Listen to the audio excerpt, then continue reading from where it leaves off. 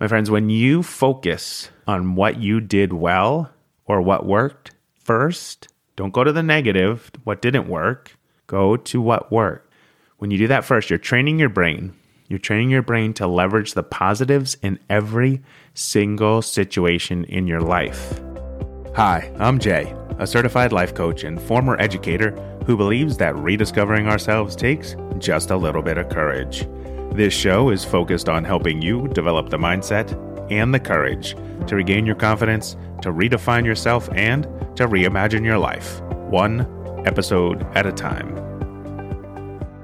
Well, hello, my positivity posse. What's shaking? How have you been? I can't believe that we're almost to the end of March. Yeah, sure, I'm a little bummed, and I'm also a little excited because April means baseball is almost back. And in 2 weeks, I'll be in Los Angeles for a fantasy baseball draft. Yep. I absolutely love fantasy baseball. The truth be told, I love fantasy sports. I love sports in general. But this fantasy baseball trip, and it is something that I look forward to, just like the Vegas trip I talked a couple of shows ago about. It's a different group of folks, but I really enjoy this trip because it's one that moves around the country each year. And this year, we find ourselves on the West Coast, which means I get to spend a little bit of quality time with my brother. I get to catch up with some former students. And most importantly, I get to watch a little bit of baseball. Which brings me to today's topic, the truth about mistakes. Are you ready for that? Are you sure? All right, let's dive in. In today's episode, I'm going to be using baseball as a way to convey how we can change our thoughts about our mistakes, and whether you love baseball, whether you like it, or whether you have never ever understood what the appeal is of this pastime, you'll find something from today's episode to help you on your journey. I promise. So stick with me. Okay. In baseball, whether you know this or not, hold on for a moment. There are 162 games in a season. If you're an everyday player, you'll play anywhere from about 135 to 155 games during the season. And in doing so, you'll get to hit. Well, you'll get to have a chance to hit or an at-bat somewhere in the neighborhood of around 520 times or so. Now, one of the best hitters last year played in 161 games and had 604 at-bats.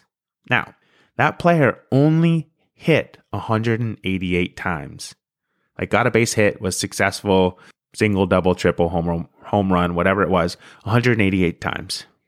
That's 188 times out of 604 chances, which means he failed or made a mistake 416 times. Think about it. How much would you beat yourself up if over the course of a year at your job, in your life, you made 416 mistakes? You'd be in your head. You'd be totally in your head. You'd be wondering if you were even cut out for the job that you have, or cut out to be in the relationship that you were in, or you'd probably consider yourself a failure as a parent. Whatever context you jumped on there, whatever context you have in your head, whatever you choose to put in, you'd be down on yourself, right? You'd be straight up putting yourself down. Now, do you think that baseball player gets down on himself? Nope, not at all. It's his job to improve his performance. And my friends, it's your job to improve your performance as well. Now, the baseball player, he takes time to review the film. He goes back, he reviews his mistakes, he sees what he could do better, he sees what he could do differently, he sees how he might improve the next time he faces that pitcher. He does the work to learn from his mistakes. So, why am I using such an exaggerated example for you today? It's so you can realize that you make far fewer mistakes during the year than baseball players, and B, that you can actually learn from your mistakes. I know we hear it all the time. Oh, you got to learn from your mistakes. Well, what does that mean? How do you learn from your mistakes? How do we make that work? If you don't know where to start or where to begin, that's where today's episode comes in. So here's what I want you to do. For the next week, 7 days, that's it. Keep it short and simple for the next week. Everything you do, I want you to examine it with an eye toward how you could improve. This means you need to evaluate every situation, every presentation, every conversation, every interaction, every thought, outcome, and belief you have about yourself and what you're doing, what you're thinking. Okay? And here's how. Here's how you're going to do that. And this is what's been working for me. You're going to say to yourself, anytime you have any sort of situation, you're going to say, what worked? What didn't work? And what would you do differently the next time? Okay, I'll say it again. What worked? What didn't work? And what would you do differently the next time? My friends, when you focus on what you did well or what worked first, don't go to the negative, what didn't work. Go to what worked. When you do that first, you're training your brain. You're training your brain to leverage the positives in every single situation in your life. Even the most crappiest of days has a positive, has something that went well. It's just clouded by your view. Okay? So focus on the positive. And when you do that, when you focus on the positive, you're training your brain to focus on the positive. What worked? What worked? Okay? And this will help you to better intuit positive thinking in the future. So first, what worked? Then, and only then, okay? Then and only then can you examine what didn't work. And let me tell you, it's okay to do this. It's okay to take a look at what didn't work, but it shouldn't be your focus. And you should only do it after you've looked at what worked. Because when you go to the positive first, the negative will have a less impact on you. It becomes a lesser part of your thinking. It's a lesser part of interrupting your positive thoughts. We still want to examine them, but you do it secondly. Okay, and then finally, take a look at how you would approach the situation differently next time. Just say to yourself, if I had to do it all over again, what would I do next time? How would I use what I've learned to make a different choice in the future? When you use this strategy, okay, you're just like that baseball player. You're using the tape, you're going to the review, you're examining how to better yourself for the next opportunity, for the next at bat, for the next chance to get a hit. And when you leverage what you learn for the future, this is how you make fewer mistakes the next time. And it's not a process where you're going to stop making mistakes. We all do, because every single time we move forward in life, we have new things thrown at us, like a brand new pitch or a new pitcher that we haven't seen before. Something new. We have to recalibrate. We have to adjust.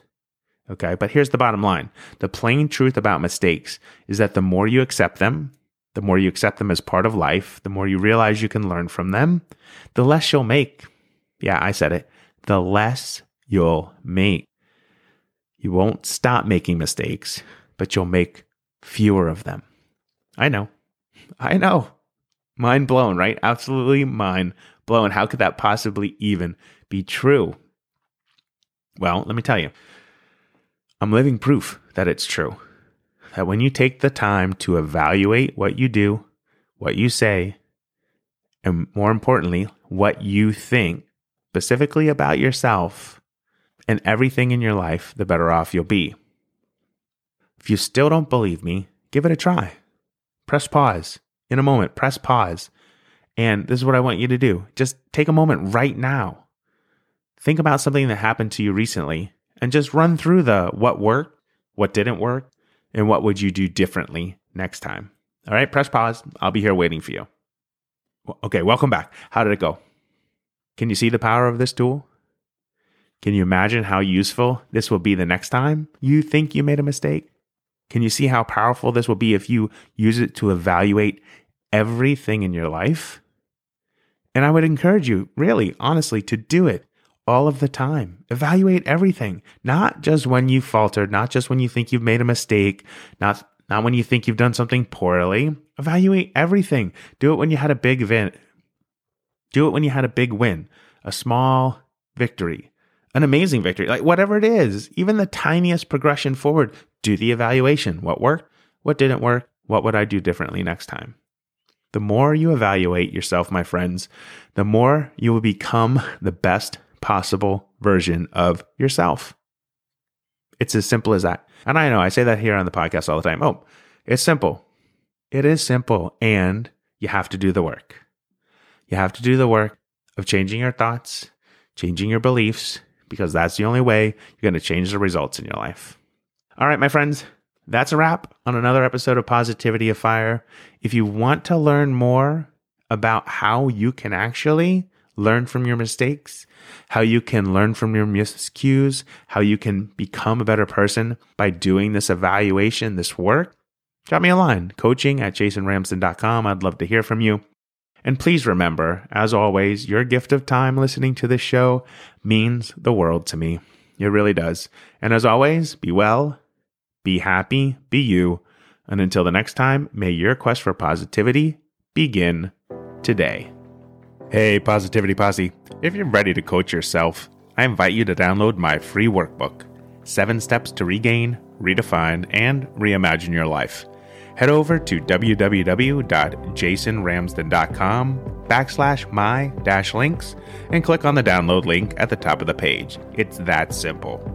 And hey, if you're interested in working with me as your own personal life coach, visit jasonramsden.com and click Get Started in the upper right-hand corner of the screen. I hope to talk to you soon. Until then, have an amazing day. Positivity on Fire is a production of Impact One Media LLC. All rights reserved.